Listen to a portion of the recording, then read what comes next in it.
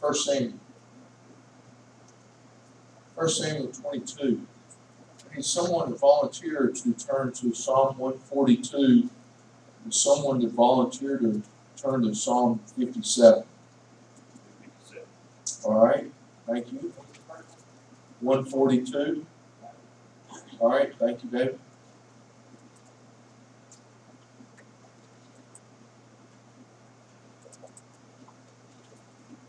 The last time I was here, a couple of weeks ago, we talked about the fact that God had removed all the crutches in David's life. He lost his wife. Didn't lose her, but she lied about him, and so he was kicked out of his house, and the relationship there. He didn't see Samuel, his spiritual leader, again. He lost his position in the army, in Saul's kingdom. He lost everything. And so today, whenever we look at him, we see him, and he's at the lowest point. We saw that he lost his self-dignity.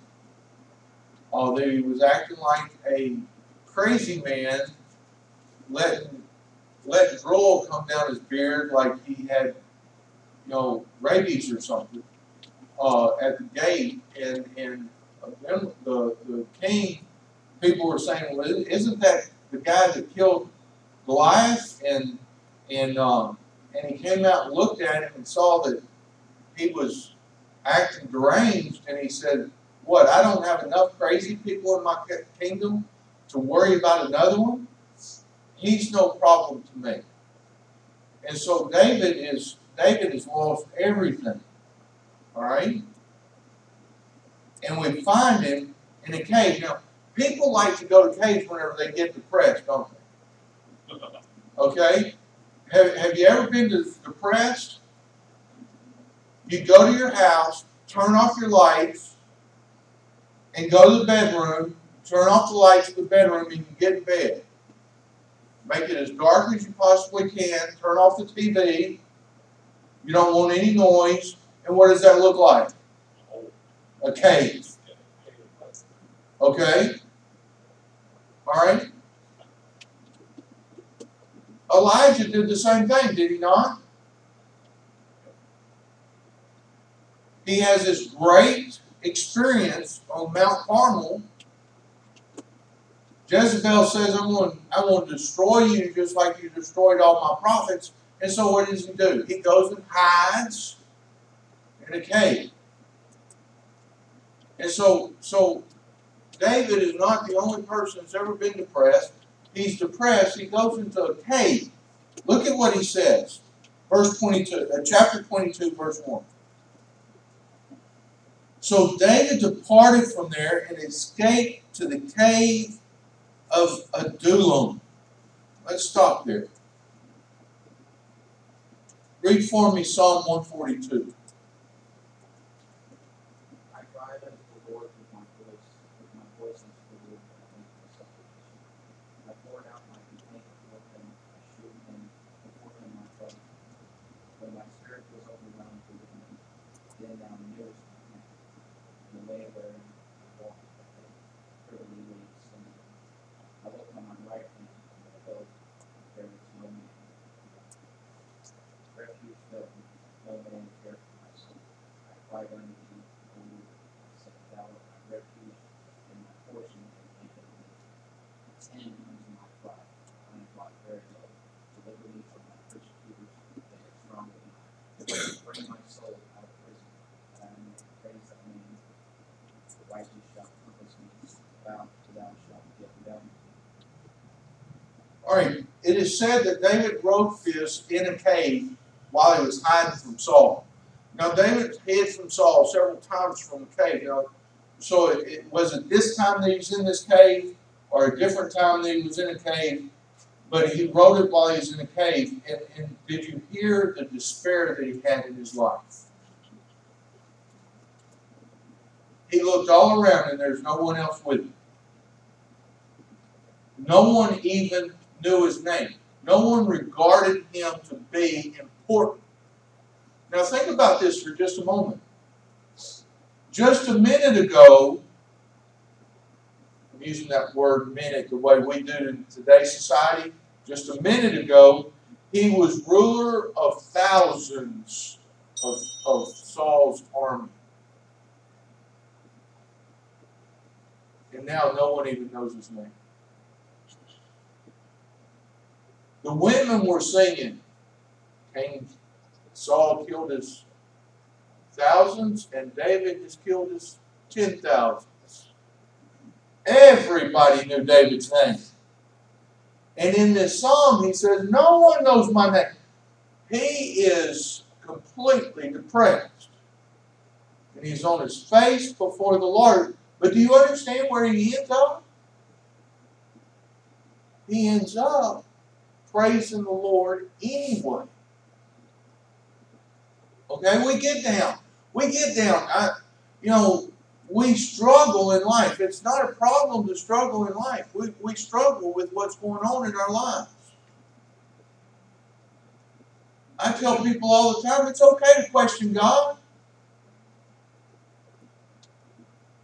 Question Him. As long as you just keep questioning Him, don't look at somewhere else.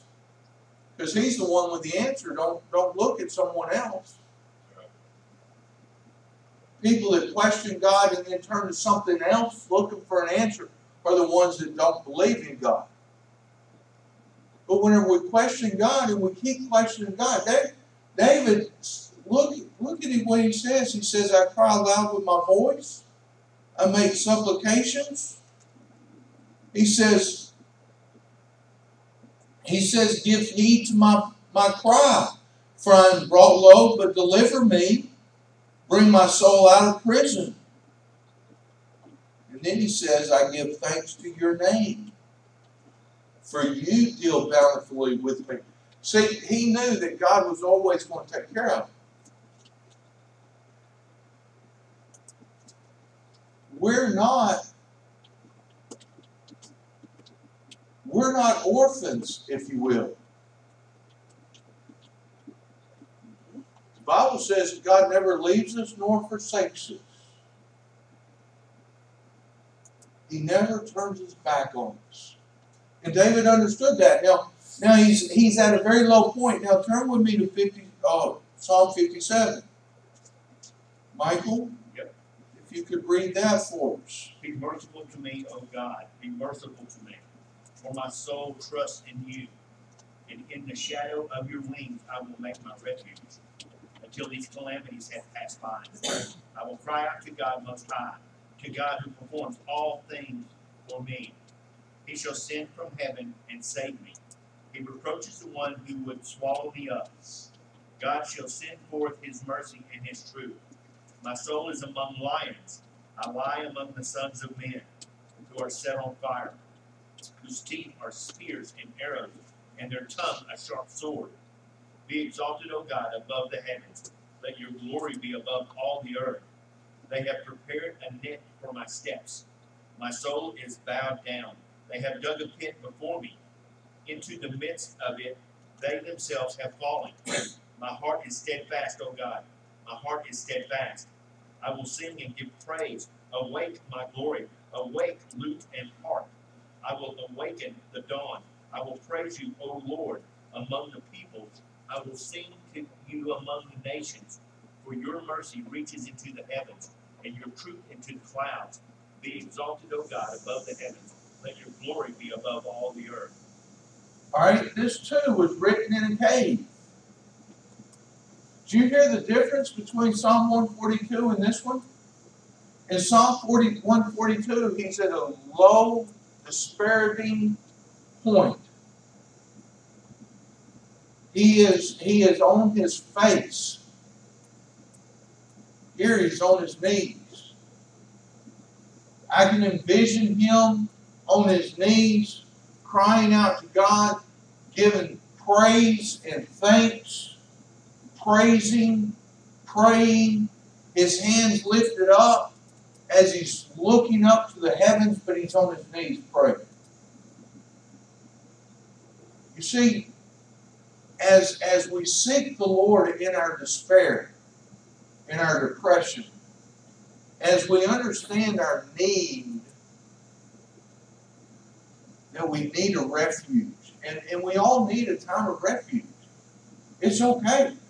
You remember that Jesus went away? Okay? He got the note. He got the note that his best friend, one of his best friends in all the world, was sick.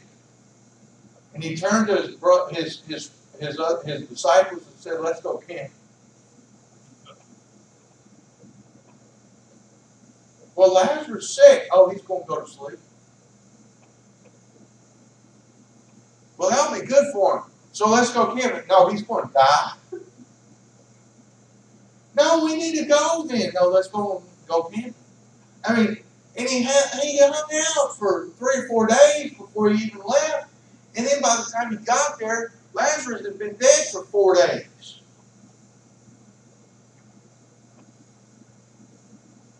Why did Jesus do that? Now, I know it was a plan. I understand it. But there are times that we need to have refuge. Remember that Jesus also, in the middle of everything, he just disappeared into the mountains by himself. Why? Because he had to be fed. Now, that was his man part. Okay? He was all man, and he was all God. But his all man had to connect with his all God at times.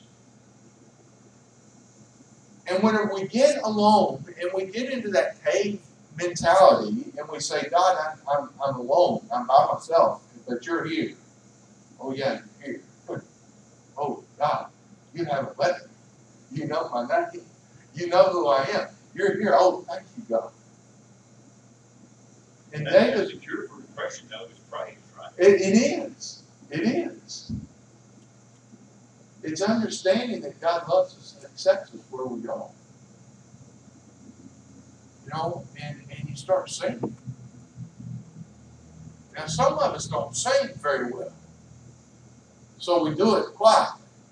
Or we do it whenever we're alone in the cave, okay? But David brought out the harp and the lyre and the guitar. All right? So he's in a point of despair. He knows he needs something. And that something is God. He writes songs about it. But look at what God does for him. Look at the second half of verse 1 of 1 Samuel 22. And when his brothers and all his father's household heard of it, they went down there to him. Now, remember the last time we heard about David's brothers? They were against him. They were making fun of him. You're only up here to find out about this battle going on. You want to cause trouble. Who's taking care of those little sheep? And you don't hear anything about his family after he leaves and goes and lives in Saul's palace. And he's at his lowest point in life, and who shows up? His family. You know how important family is? You don't know how important family is until you need family. And David, whenever they showed up in this cave, and he's probably going, "What are y'all doing here?" "Oh, we just came to love on you, brother." Y'all don't love me. "Yeah, we do." "Shut up. Start playing that guitar for us. We're going to sing with you."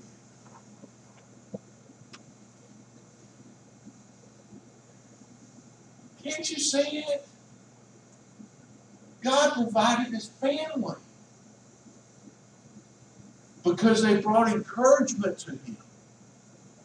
Now I realize not everybody has great family. I understand that. I understand that family in today's society is full of so much dysfunction, it's crazy. So we need church. So when we get depressed, we need to come to church. Let people love on you. Church ought to be the safest place ever. You ought to be able to come to church and say, hey folks, I need love. And let us love. You're okay to come to church and say, I need something. I need to be loved today. It's all right because we're family. Say, folks, things I'm going through right now, I need family. I talked to my sister and her two daughters the other day. I started crying on the phone. I ain't cried in front of my sister in I don't know how long. And she ain't one of the, she's not one of these people that cries very much, at least not in front of people. And I was like, where did that come from? I said, sometimes I just need somebody to hug me, so y'all just pretend like you're hugging me right now because I need it. You know, we need family. And church ought to be family. And I encourage us as a church body to be family with each other. Because whenever we're down, we need people to be able to say, hey, it's going to be okay. Because I know, I understand, or I want to walk beside you. And God put David's family in the cave with him. His big brothers made fun of him. His mother and his dad. His whole household. God in the cave with him. Can you imagine just getting in there and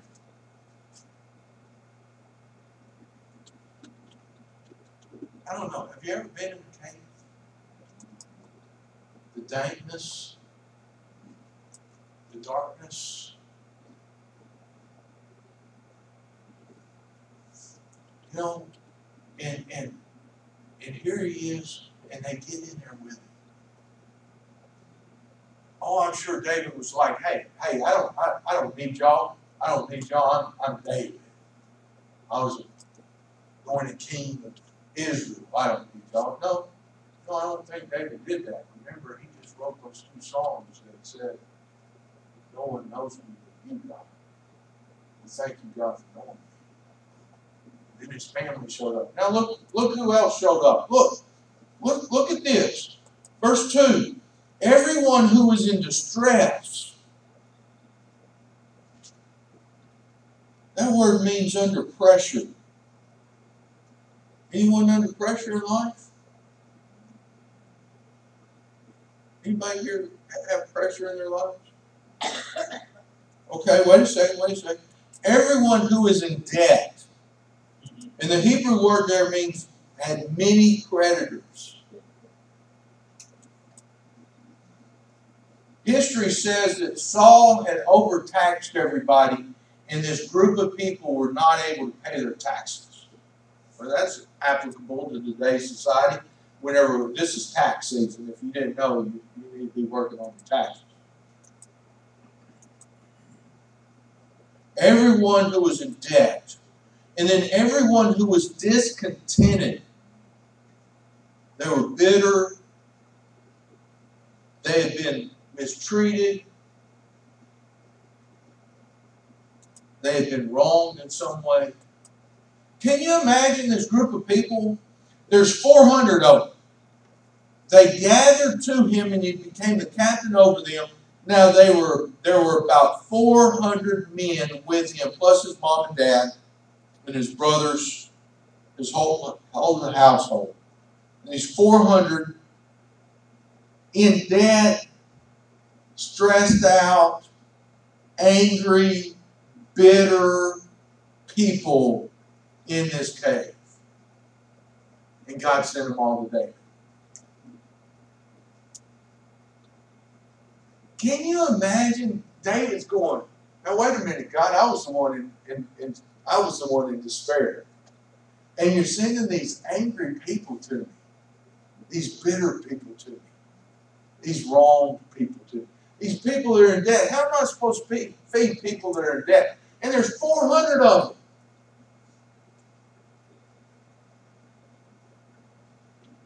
But you don't read that.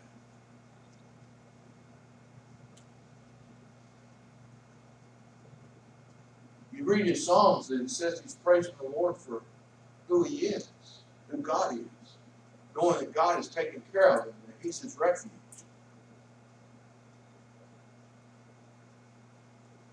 Out of these 400 men become his 30 plus mighty men of valor. All of a sudden, David moves from being a person in distress himself or despair and becomes a leader, a mentor, a coach, if you will, of people that need to understand who God is. It's going to make a difference in people's lives. You know, we don't know who God's going to bring through that door. We don't understand what God's going to do in this facility.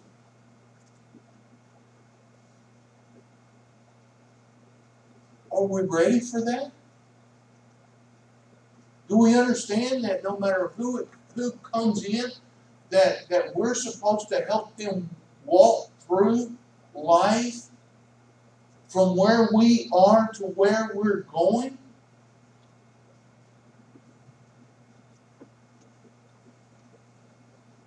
See, God had to bring David to a point that he could relate with the people that God was bringing into his life.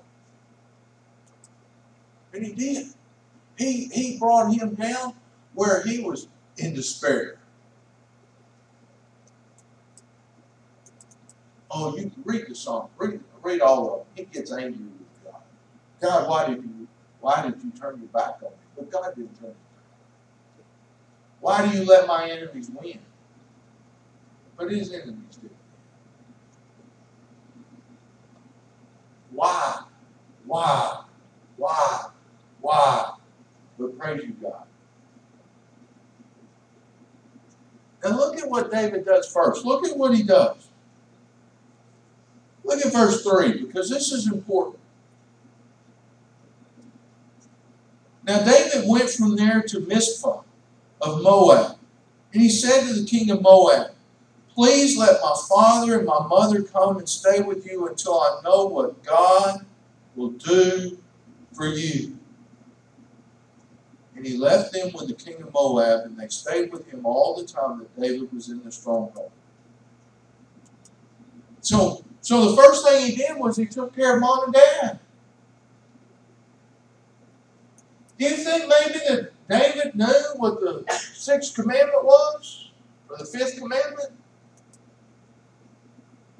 I think it's the fifth. Honor your father and mother.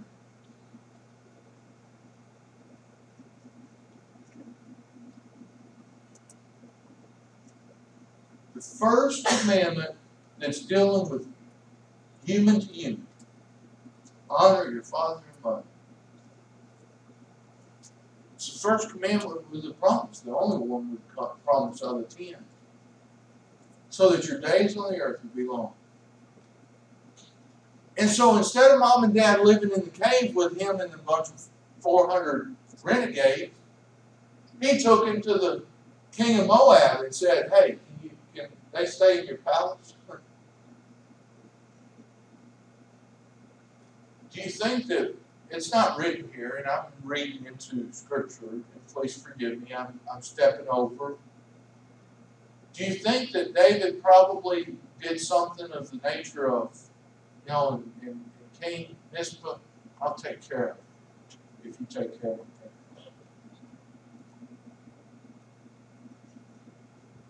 I don't know.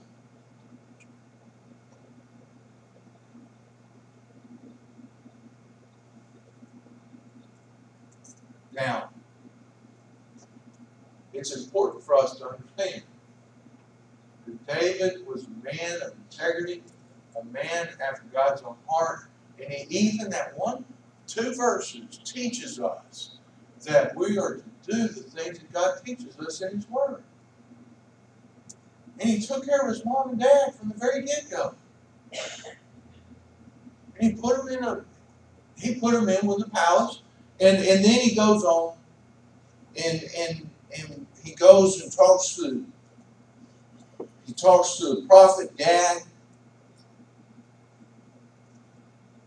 And let's jump down here just for a second. Look at verse 6. Then Saul heard that David and the men who were with him had been discovered. Now Saul was sitting in Gibeah under the tamarisk tree on the height with his spear in his hand, and all his servants were standing around him. And Saul said to his servants who stood around him, Hear now, O Benjamites, will the son of Jesse also give to all of you fields and vineyards? Will he make you all commanders of thousands and commanders of hundreds? For all of you have conspired against me, so that there is no one who discloses to me when my son makes a covenant with the son of Jesse. There is none of you who is sorry for me or discloses to me that my son has stirred up my servant against me to lie in ambush as it is this day. See, Saul in his depression is delusional. He doesn't seek the Lord. David's seeking the Lord. Saul is seeking sympathy. Actually seeking pity. Benjamites, do you think David's going to take care of y'all? What he's saying is, do you think whenever David becomes king, that he's going to take care of you? He's going to wipe you out because you're part of my family. That's what he's threatening.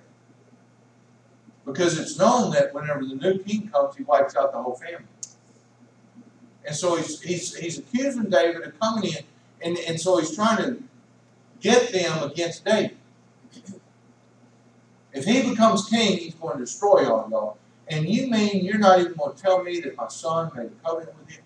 Y'all are against me just like my son's against me.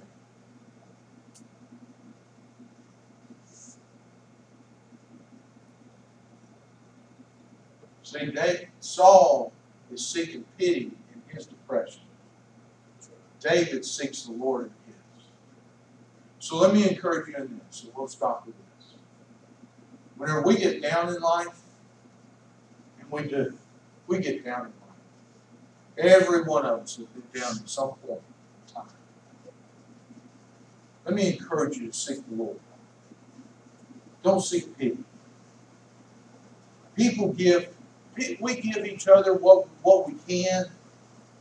But we're going to give what we can, and sometimes whenever we give something, it's going to be based on our own sinfulness as well.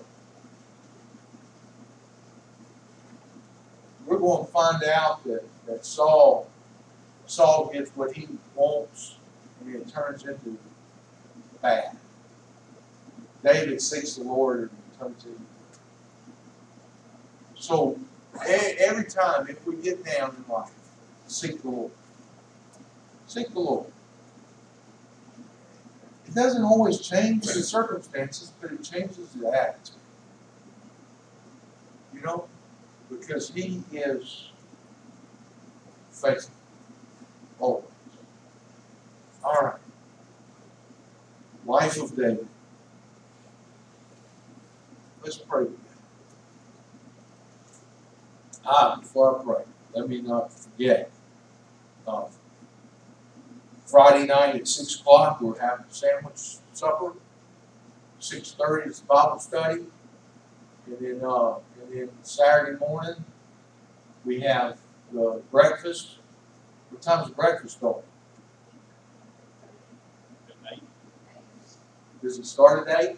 Bible study at 8:30? Woo, y'all get me up early on Saturdays. All right, hallelujah. Do what? It starts as soon as you get here. Are you bringing breakfast? Is that it? Okay, amen. All right. So that's this weekend. So we'll make sure that we get that word out for the next 2 days. So let's not forget that. Have a good time. So Sunday morning, and it is last Sunday of the month. So we have lunch. Man, we're going to eat all weekend. So last Sunday of the month, but we still have church Sunday night because it's a fourth Sunday. Also, our baby bottles are due Sunday. If you have a feeling, we'll take them anytime. Okay, but we're just going to collect them Sunday. Okay, all kinds of stuff going on, right? All right, let's pray. Father God, thank you so much for being faithful. We praise you for your faithfulness. And we ask, Father God, that we would trust in that faithfulness, recognize it, and turn to it, no matter what we're going through. And help us to focus on you and not on our circumstances. God, we pray for our events this weekend, CR tomorrow night. Then we pray for the Bible study. Pray for Dr. Bill this weekend as he teaches us, open our hearts that we might hear and learn. Then we pray for our services Sunday morning, that you would just help us to worship you. And Father, again, we pray for our church,